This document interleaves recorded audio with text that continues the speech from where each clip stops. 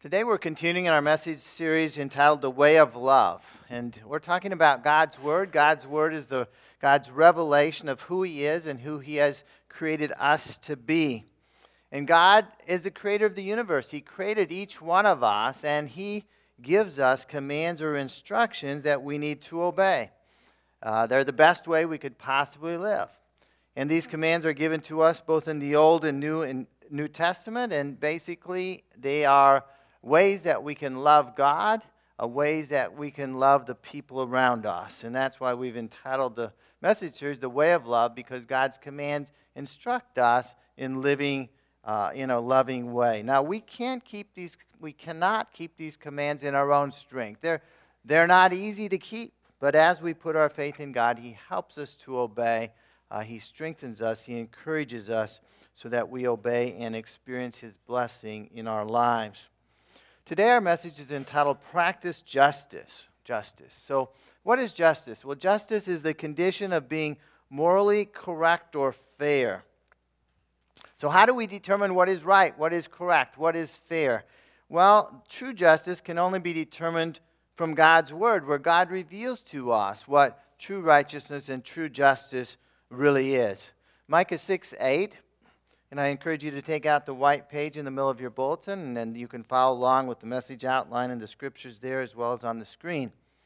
Micah 6:8 says, He, the Lord, has told you, O man, what is good, and what does the Lord require of you, but to do justice, and to love kindness, and to walk humbly with your God.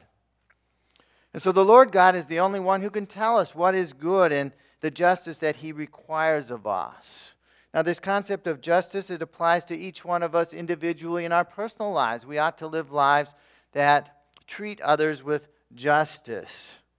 Justice also applies to nations. It applies to governments at every level. And the Bible has a lot to say about justice. Perhaps we don't talk about it enough.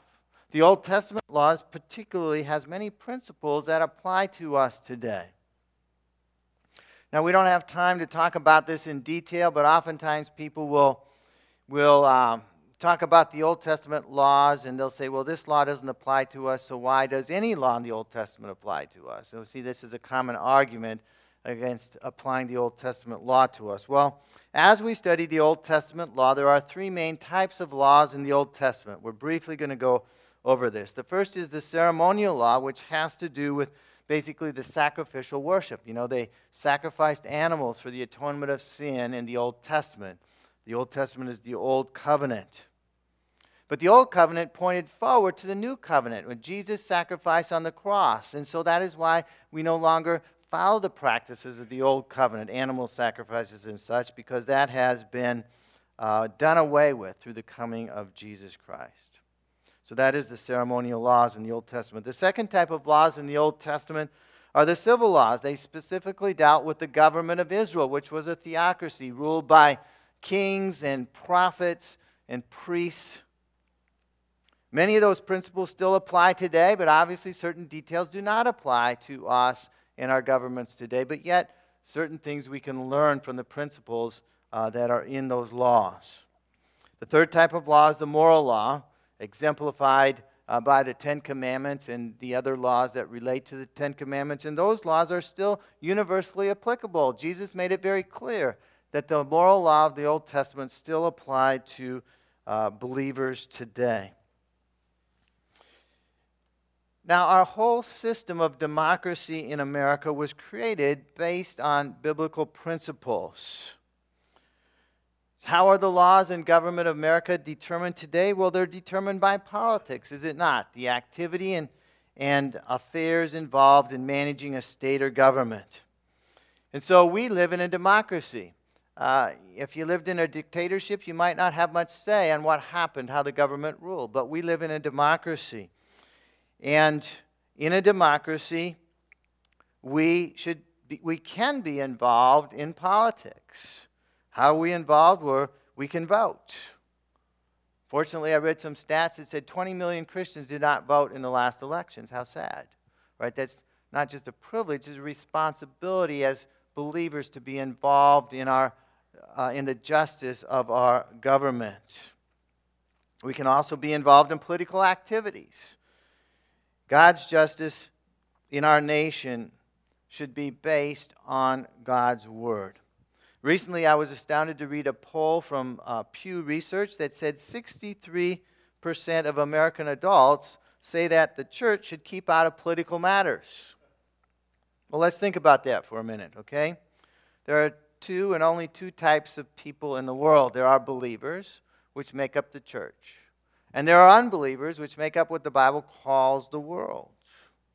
And so if the church and believers are to keep out of political matters will be dominated by the world, by unbelievers who know little of biblical justice. And so it is imperative, it is commanded by God's Word that the church, including the members and the leaders, seek to bring God's kingdom justice into our government, because we have the privilege, we have the liberty by living in a democracy to be able to influence justice in our land. Matthew 5, verse 13 and 14 speaks to believers and says, "You are the salt of the earth, you are the light of the world. A city set on a hill cannot be hidden." Speaking to the church, speaking to believers, salt preserves. And in our society, we are to preserve a godly influence in our society, in our country. We are to let our light shine. Jesus was the light of the world, and we let His light shine through us to illuminate every aspect of our lives, including how we are governed in our land. We need to be actively participating in democracy in America. And so today we're going to look at some of the biblical principles that directly apply to both our individual lives and to our involvement in the politics of our government. First of all, let's seek to better understand a biblical legal system. Now, as we said before, many of the laws in the Old Testament govern the nation of Israel. But they give us principles that apply to a biblical legal system. And these principles really are the basis of our government in America today. And we must not deviate from these biblical principles as some are suggesting. A biblical legal system must be fair and honest. Now, let me just give a little background to this verse before we read it. Exodus chapter 18 describes a visit between Moses, who was the leader of all of Israel, and his father-in-law, Jethro. At this time, Moses was acting as a judge of the entire nation of Israel, which consisted of probably millions of people. And as the judge, he would hear various cases. People would come forward with their cases. You know, somebody stole my pig. No, not my pig, sorry, my lamb. That was a joke. Somebody stole my lamb, or somebody said something bad to me, or somebody stole something, or whatever. All kinds of cases would come before him, and he would have to give a pronouncement, judge who was right, who was wrong, what the penalty was. And he couldn't keep up. He was sitting there night and day. People were coming, and he still couldn't keep up with the volume. And so Jethro looked at this, and he just shook his head. And, obviously Moses couldn't be a great husband to Jethro's daughter if he was just busy all night and day doing this. And so he gave Moses some advice. And I believe the Bible makes clear this advice came from God. God gave Jethro this wisdom, and it's recorded in Scripture. And the heart of it is in these verses here in Exodus 18, verses 21 to 22. This is Jethro's advice to Moses. He said, "Moreover, look for able men from all the people, men who fear God, who are trustworthy and hate a bribe. And place such men over the people as chiefs of thousands, of hundreds, of fifties, and of tens. And let them judge the people at all times. Every great matter they shall bring to you, but any small matter they shall decide themselves. So it will be easier for you, and they will bear the burden with you." And so the system of government that Jethro proposed was one of basically hierarchical layers of governing. The chief of thousands would report to Moses, the chief of hundreds would report to the chief of thousands, and so on. If the people had a case, they would first go to the chief of tens, and probably the chief of tens knew who they were. They would bring their case to them. If the chief of tens could resolve their case, then it would be resolved. If he couldn't, he would refer it to perhaps the chief of fifties and so on up the ladder until finally it was resolved. And so only the most difficult, most largest cases would have to be resolved by Moses. And so in this way, the workload was distributed. Governing was often done, usually done by the chiefs who were closest to the situation, to the people involved.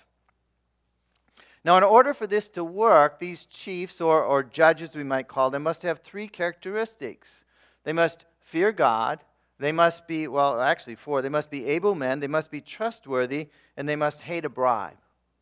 And so chiefs that had those characteristics, what would they be? They would be fair. They would be honest in their judgments. They would make their judgments according to God's law. When Israel moved into the Promised Land, further instructions were given concerning this biblical legal system. It had to be wise and orderly. Deuteronomy 16 gives the laws after they were moving into the Promised Land. He said, "You shall appoint judges and officers in all your towns that the Lord your God has given you according to your tribes. And they shall judge the people with righteous judgment. You shall not pervert justice."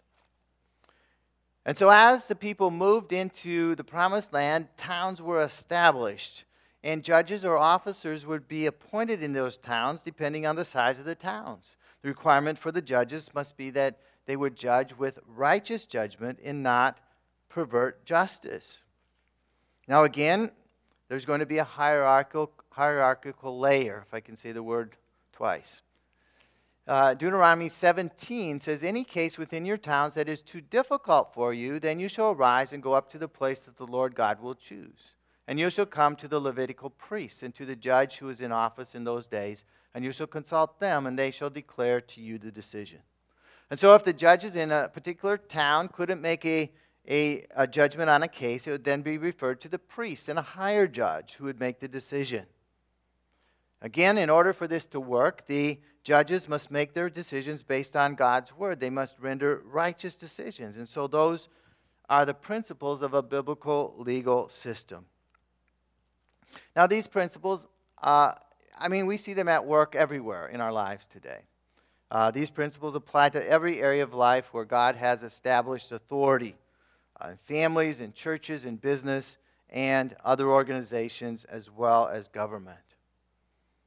And so we all need to learn to be fair and honest in our dealings. We need to be wise and orderly as we work with other people. We are all under authority. Each and every one of us is under some type of authority in our lives. We need to submit to that authority unless it contradicts God's word. With respect to our government, we need to elect leaders who are fair, honest, wise, and respectful of God's authority. And we have that privilege. We have that responsibility in our country. When we vote, it may not come as a surprise to you. Some people it seems to be a surprise, but we are always choosing between imperfect people when we are voting for leaders. There is no perfect candidate.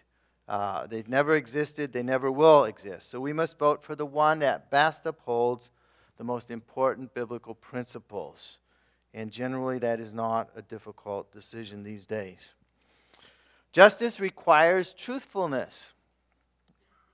So in order for the biblical system of authority to work, there must be truthfulness at every level.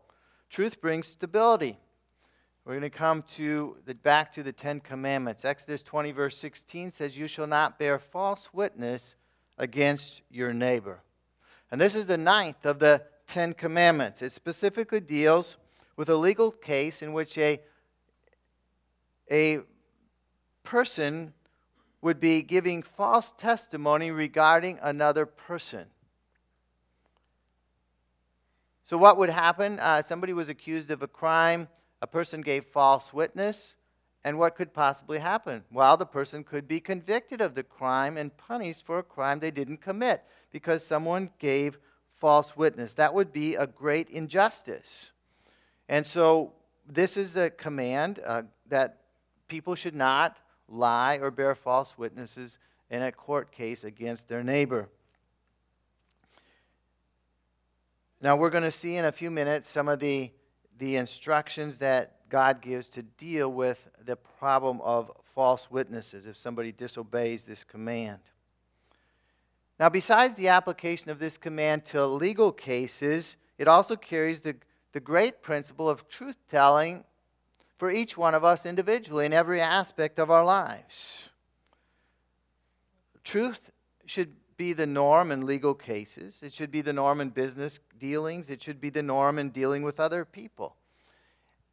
And when everyone tells the truth, it brings stability to relationships. It brings stability to the relationships that are involved. It brings stability to our communities. When lying or false witnesses become rampant in a country, in a business, in a relationship, the entire mesh of relationships, whether it's a society, a government, or a business, it becomes unstable because people cannot be trusted. And so truth-telling brings stability. Justice sustains interdependence. We are dependent on one another. We can help one another. We can help each other tell the truth. So now let's see how God's Word deals with the problem of false witnesses, because a false witness can cause great injustice to be done. Deuteronomy 19, verse 15 says, "A single witness shall not suffice against a person for any crime or for any wrong in connection with any offense that he has committed. Only on the evidence of 2 witnesses or of 3 witnesses shall a charge be established." And so this command is the first way that the issue of a potential false witness is dealt with. The testimony of one witness is not sufficient to support conviction for a crime. Rather, there needs to be the evidence of 2 or even better 3 witnesses in order for a charge to be vindicated. The second way that a false witness is dealt with is in the next verses. Verse 18 and 19, "The judges shall inquire diligently. If the witness is a false witness and has accused his brother falsely, then you shall do to him as he had meant to do to his brother. So you shall purge the evil from your midst." So suppose a false witness accused another person of stealing from him, and the punishment was to repay the stolen amount with an additional penalty added. If the false witness was caught in his lies, then he would have to give the same amount of money plus the penalty to the person he had borne false witness against. And so there were severe but proportional penalties for every case of false witnesses that were discovered. So obviously that would make you think twice about being a false witness in some type of legal case or even some business dealing. Those penalties should act or would act as a deterrent for others being false witnesses, because justice requires truthfulness. And so being truthful in all of our relationships is essential to building strong, healthy relationships. This is true in a marriage. I mean, if one marriage partner lies to the other partner about things going on, there's going to be great trouble in that relationship. The same is true in families with parents to children. There needs to be truthfulness in both directions. Same needs to be true in the church family. Same needs to be true in business dealings or any type of relationships. Our system of government, whether local government, state government, federal government, must be committed to being truthful. And how do we know what is true? Well, the only basis for truthfulness is an understanding of God's Word. In our democratic system, in our democratic government, the interpretation of our laws is really a matter dealt with by our judicial system, one of the 3 branches of government. And unfortunately, today we have many judges who do not interpret laws based on God's Word. And so we need to pray, we need to do what we can to see them replaced with just, godly judges. Justice must be even-handed. And so when justice is to be applied at every level, it has to be applied correctly. It has to be applied righteously based on both the crime that has been committed and on the person who committed the crime. Justice needs to be balanced. In Exodus chapter 21, there's a case described where two men are fighting. We don't know what they're fighting over, but one of them accidentally strikes a pregnant woman, and she gives birth prematurely to a child. Now, in those days, a premature death often meant the death of the baby, unless the baby was very close to being born. They didn't have all the modern medical things that we have today. And the law required that the person who caused the harm, either to the mother and or the baby, to be responsible. It says in Exodus 21, verse 23, if there is harm to either the mother or the baby, then you shall pay life for life, eye for eye, tooth for tooth, hand for hand, foot for foot. Now, oftentimes this is used to disparage, this verse is used to disparage the Old Testament. Was never applied, never meant to be applied literally. We have no cases in the Old Testament where, as the Muslims do, you hurt somebody's hand, they chop your hand off or something. There's no cases of that in the Old Testament. What is meant here was that the punishment must be balanced with the harm done. The greater the harm, the greater the punishment. If the baby died, the punishment must reflect the loss of life. And here we have an example of the value of an unborn child. Now, this situation would be an accidental death, right? If they accidentally struck this woman, the baby was born, it came out and died, it would be an accidental death. The laws concerning accidental deaths would be applied, which was not the death penalty. Lesser harm would result in lesser penalties. Justice must also be not only balanced, that the punishment must be in keeping with the crime.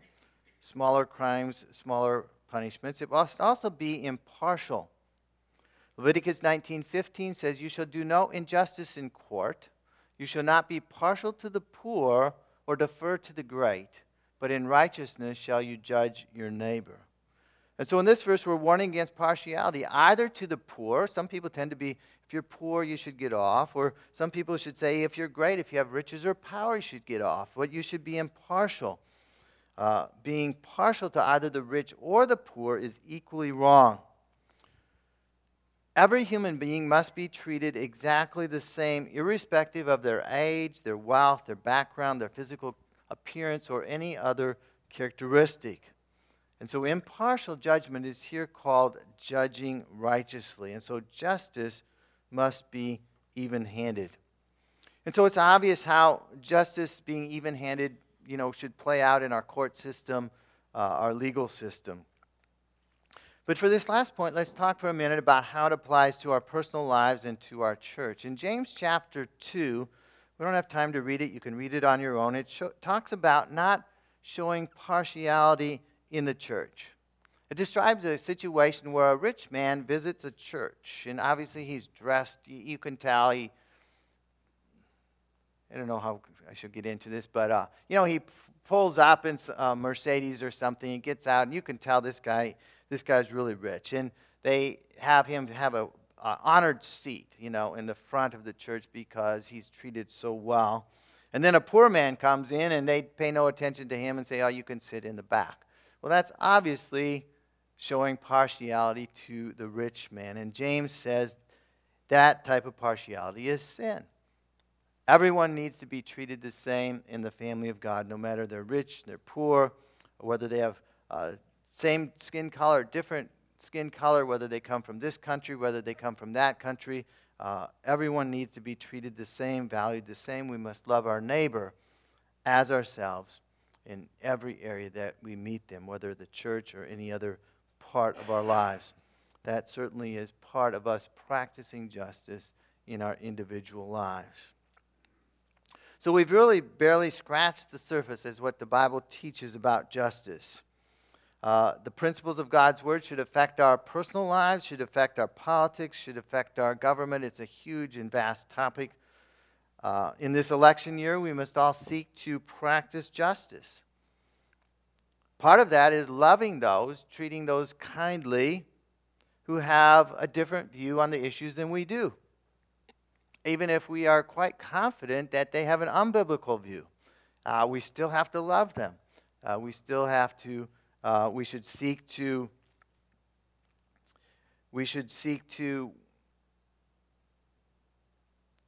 talk about a biblical view of justice, a biblical view of what is right and wrong, but we need to love those that do not agree, that do not understand.